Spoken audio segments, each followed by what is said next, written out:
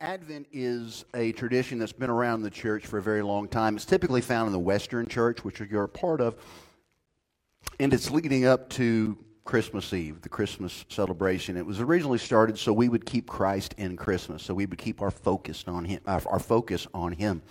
Advent's from a Latin word, and I don't say this just to be fancy, just to help you know where it's from. The word is Adventus. It means arrival. It means coming. You show up.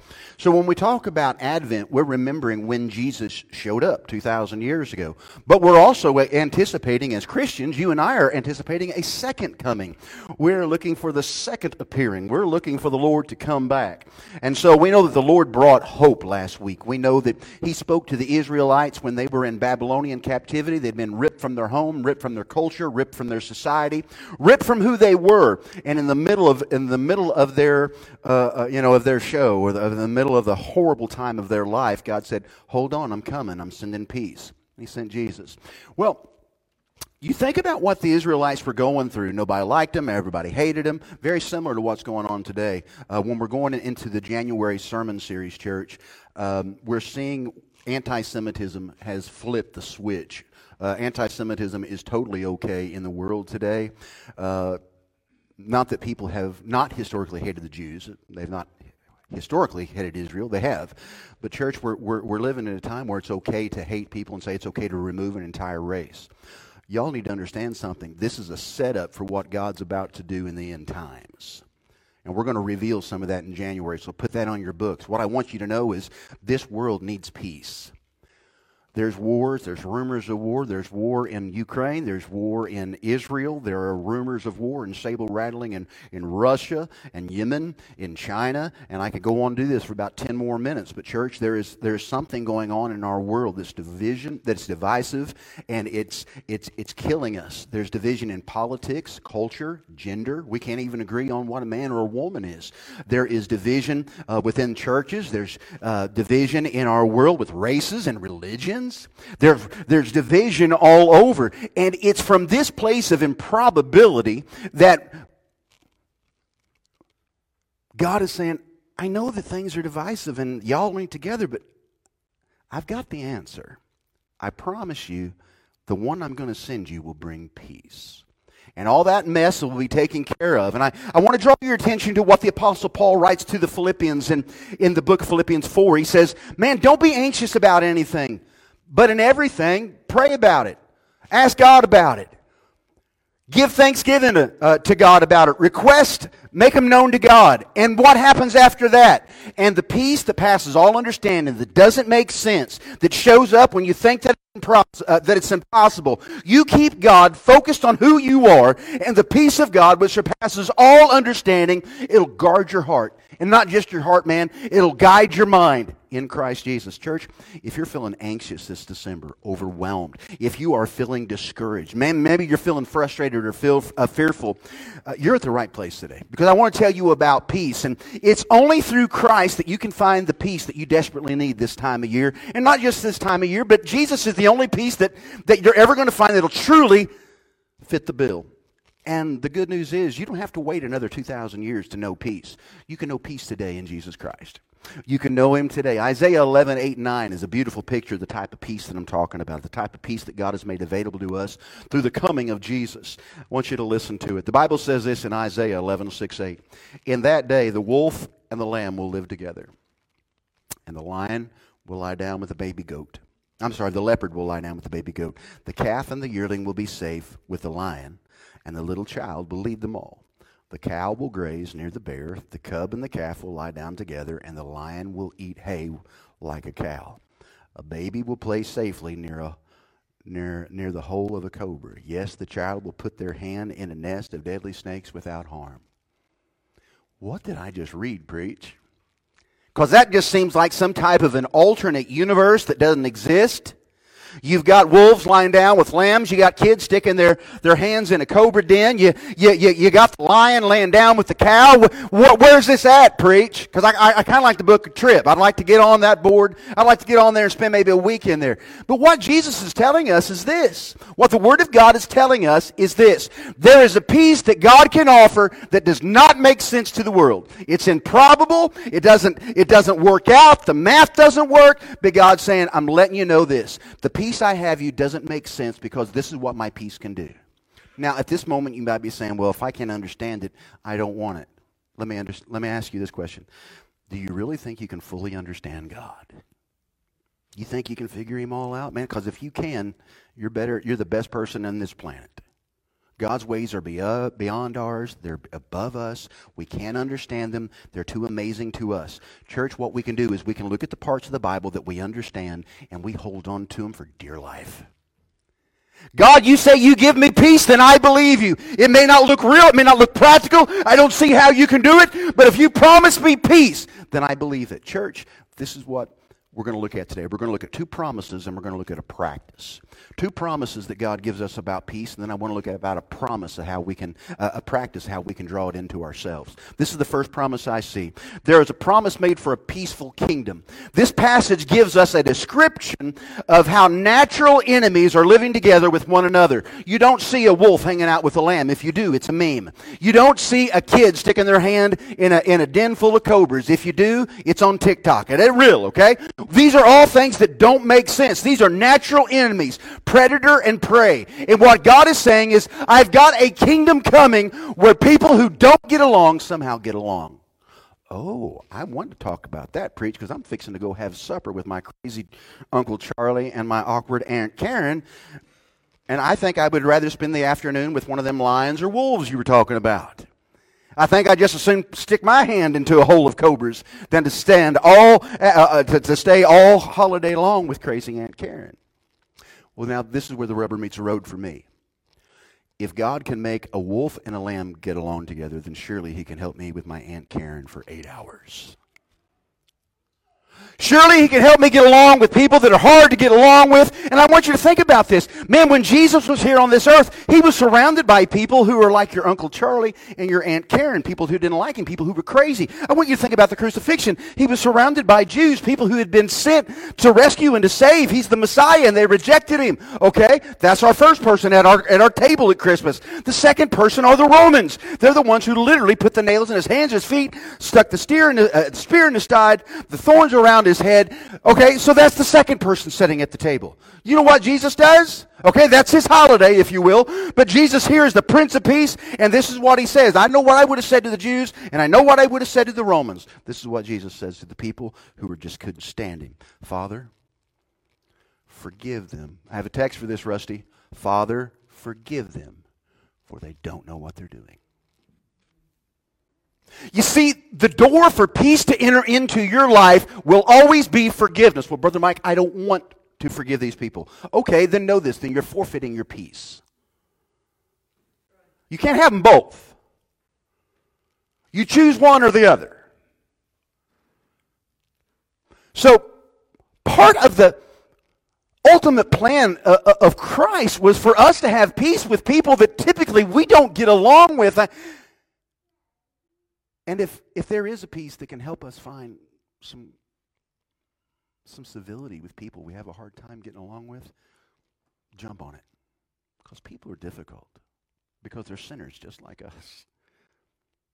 Second promise I see is this, man. Not only is there a promise of a peaceful kingdom coming, but man, there is a promise of peace over the whole earth. I want you to see verse 9 of Isaiah 11. Nothing will hurt. And nothing will destroy in all my holy mountain. Now, church, that holy mountain isn't just Jerusalem. I'm going to show you that in a second. Everything's going to be cool on my holy mountain. For as the waters fill the sea, so the what? What God is saying is, my place just isn't in some church in Jerusalem. It's not just in some nation named Israel. It's not just in a temple. It's not just in a tabernacle. It's not just in a church in Chester. Jesus is saying, the Word of God is saying that the peace of God will flow over the entire earth, and the entire earth will be the Lord's. Ain't no room for the devil to mess things up there. Ain't no sin to mess things up there. God is giving us a promise that His peace will be over the whole earth. Church, we look forward to the day when the earth will be filled with the knowledge of God, and the world will be at peace because of Jesus the Messiah. But the reality is reflected in the book of Colossians when Paul writes this. He says, "For God was pleased." He wanted to do it. He wanted us to be with Him. He wanted all of His fullness to dwell in Him, and through Jesus to reconcile Himself all things, whether things on the earth or things in the earth, by making what? There's that word again. How does God bring peace into our life? How does God bring peace in the world? How does God bring peace into all this division? By the blood. By the blood of Jesus. You see, we can't do all this mess on ourselves. We need Him. We can't love these people that are hard to get along with without Him. We can't get along with these people that have hurt us and traumatized us and robbed us of innocence, or robbed us of our peace, or robbed us of our sanity, or robbed us of something. Y'all, the only way we can get along with these people that the rest of the world would be angry at and would count them out and flush them, the only way we can be Jesus is by the blood of Jesus. We can't do it on our own. And the thing is, man, this peace that was given 2,000 years ago, it's still available to you now. How do I do it, Mike? Here it is. Here's the practice. You've got to intentionally keep Jesus in this holiday season. And y'all, I'm not talking about just on Sundays. I'm not talking about just on Wednesdays. Here's the thing. Here's the catch. And maybe this is the secret. The way you keep Jesus at the center of not just this season, but the center of every day, y'all, you literally have to think about Him all the stinking time. You literally think about Him all the time. It's not 10 times a day. It's like 10 times every 30 seconds. You're constantly asking yourself, you're constantly talking to Him. You're saying, Lord, is this cool? And here's the thing. He'll talk to you. The more you talk to Him, the more you'll recognize His voice. And the more you recognize His voice, the more peace you're going to have. I promise you. Because here's the thing. I'm going to be honest with you. I'm into this UAP, UFO thing. I'm all about it. Been in it since I was 8 years old. And the big question they will always ask on these podcasts is this. Everybody wants to know, this is the great question to the universe. Are we alone? Church, we've never been alone. I've never been alone. I have a God who loves me, has hope and peace and joy and love for me. My God, you can spend all kinds of billions of dollars. I can tell you that answer for free. You are not alone, my friend. You never have been. God has peace for you if you want it.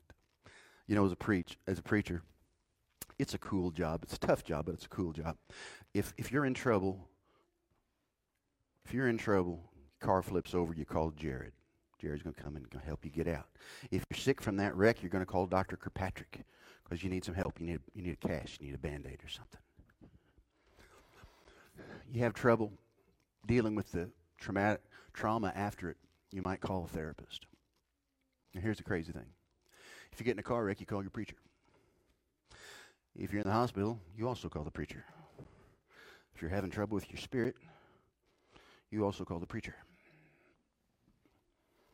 So the pastor gets to deal with the physical, the emotional, and spiritual, which is a cool job. It's awesome.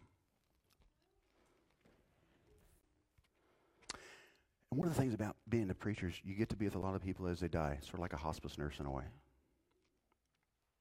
I've seen people die who have been kicking and screaming, didn't want to go, scared to death, shared the gospel with them. They still said no. Do you remember that in Lolly Kemp Hospital?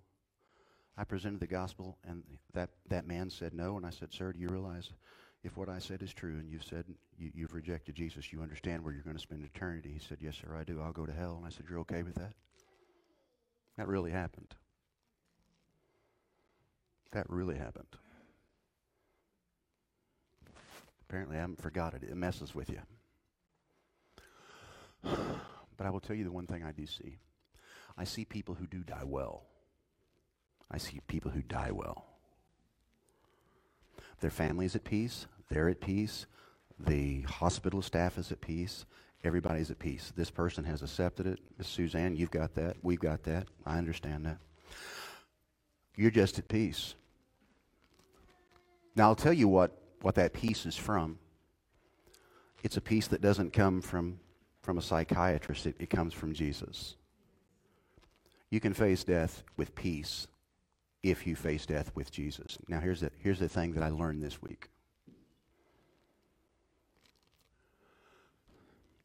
If the secret to a good death is peace, then Doc, I think a secret to a good life is the same peace. If I can face my death day with peace, knowing that God's in control and knowing that my forever's sealed, then Monday ain't that big of a deal, because Monday's over in 24 hours. You see, the peace I see in people's face when they die and they face eternity with Jesus is incredible. It's beautiful. It's sacred. If you've ever been in a moment where somebody crosses the great divide and you know where they're going and they know where they're going and their kids know where they're going, it's beautiful. You go in a room where mom's dying and you know she's lost as a goose in a hailstorm and it's hell.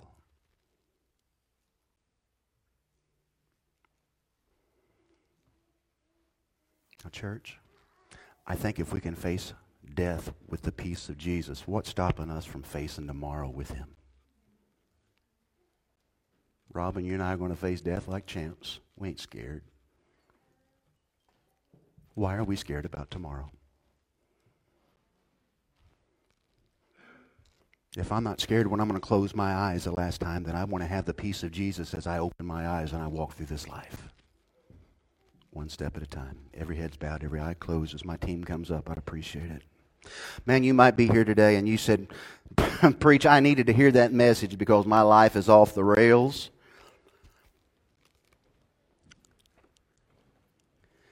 I ain't got no peace. I don't have it. I don't have it. I can't wait till December gets over. Well, today let's start making some changes. Let's put Jesus first. Let's think about the hope He gives. Let's think about the peace He gives. Let's think about the joy He gives. Let's think about the forgiveness He gives. And my friend, today, maybe you've got the peace to die, but maybe you ain't got the peace to live. You ain't got the peace to go through what you're going through right now. Well, the good news is He's got it for you. He ain't holding it back from you. He ain't making you earn it. He's got it for you. It's there. It's available. You don't have to wait another 20,000. You don't have to wait another 2,000 years. You don't have to wait another 2 minutes. He'll give it to you. It's your peace. He's brought it to you. If He didn't want you to have it, He never would have promised it to you. Church, if I'm going to ask you to stand to your feet as your heads are bowed and your eyes are closed. Y'all, I'm going to open this invitation, and this morning maybe you just need to nestle up to an old-fashioned altar where hundreds, literally hundreds of saints before you have walked, and they've knelt, and they've taken care of their own issues. 50 years ago, people were at this same altar dealing with the same problems and the same situations that you are. And it'll be the same Jesus that helps you today that helped them then. Praise God. It's the same hope that it will help you today that helped them in Isaiah's day. Church, it's the same God. It's the same God. So if you find yourself wanting peace, wanting hope, this morning I just ask you to come to this old-fashioned altar and just take a knee, or if you can't knee, then just stand before Him in humility and say, Jesus, here I am, fill me up. Here I am, Lord God. I need your peace. Lord God, in this time of invitation, I pray that your Holy Spirit would run rampant through this room, draw those to you that you want to call to you today. Father, I pray for those who have not made up the issue of whether you are their Savior or not, whether you are their Lord or not. Father, you are calling you are calling today. I pray that those that you want to call, you'd call, and they would run to you, and they would embrace you and ask for forgiveness and place their faith in you as Savior. Lord, have your way in this invitation.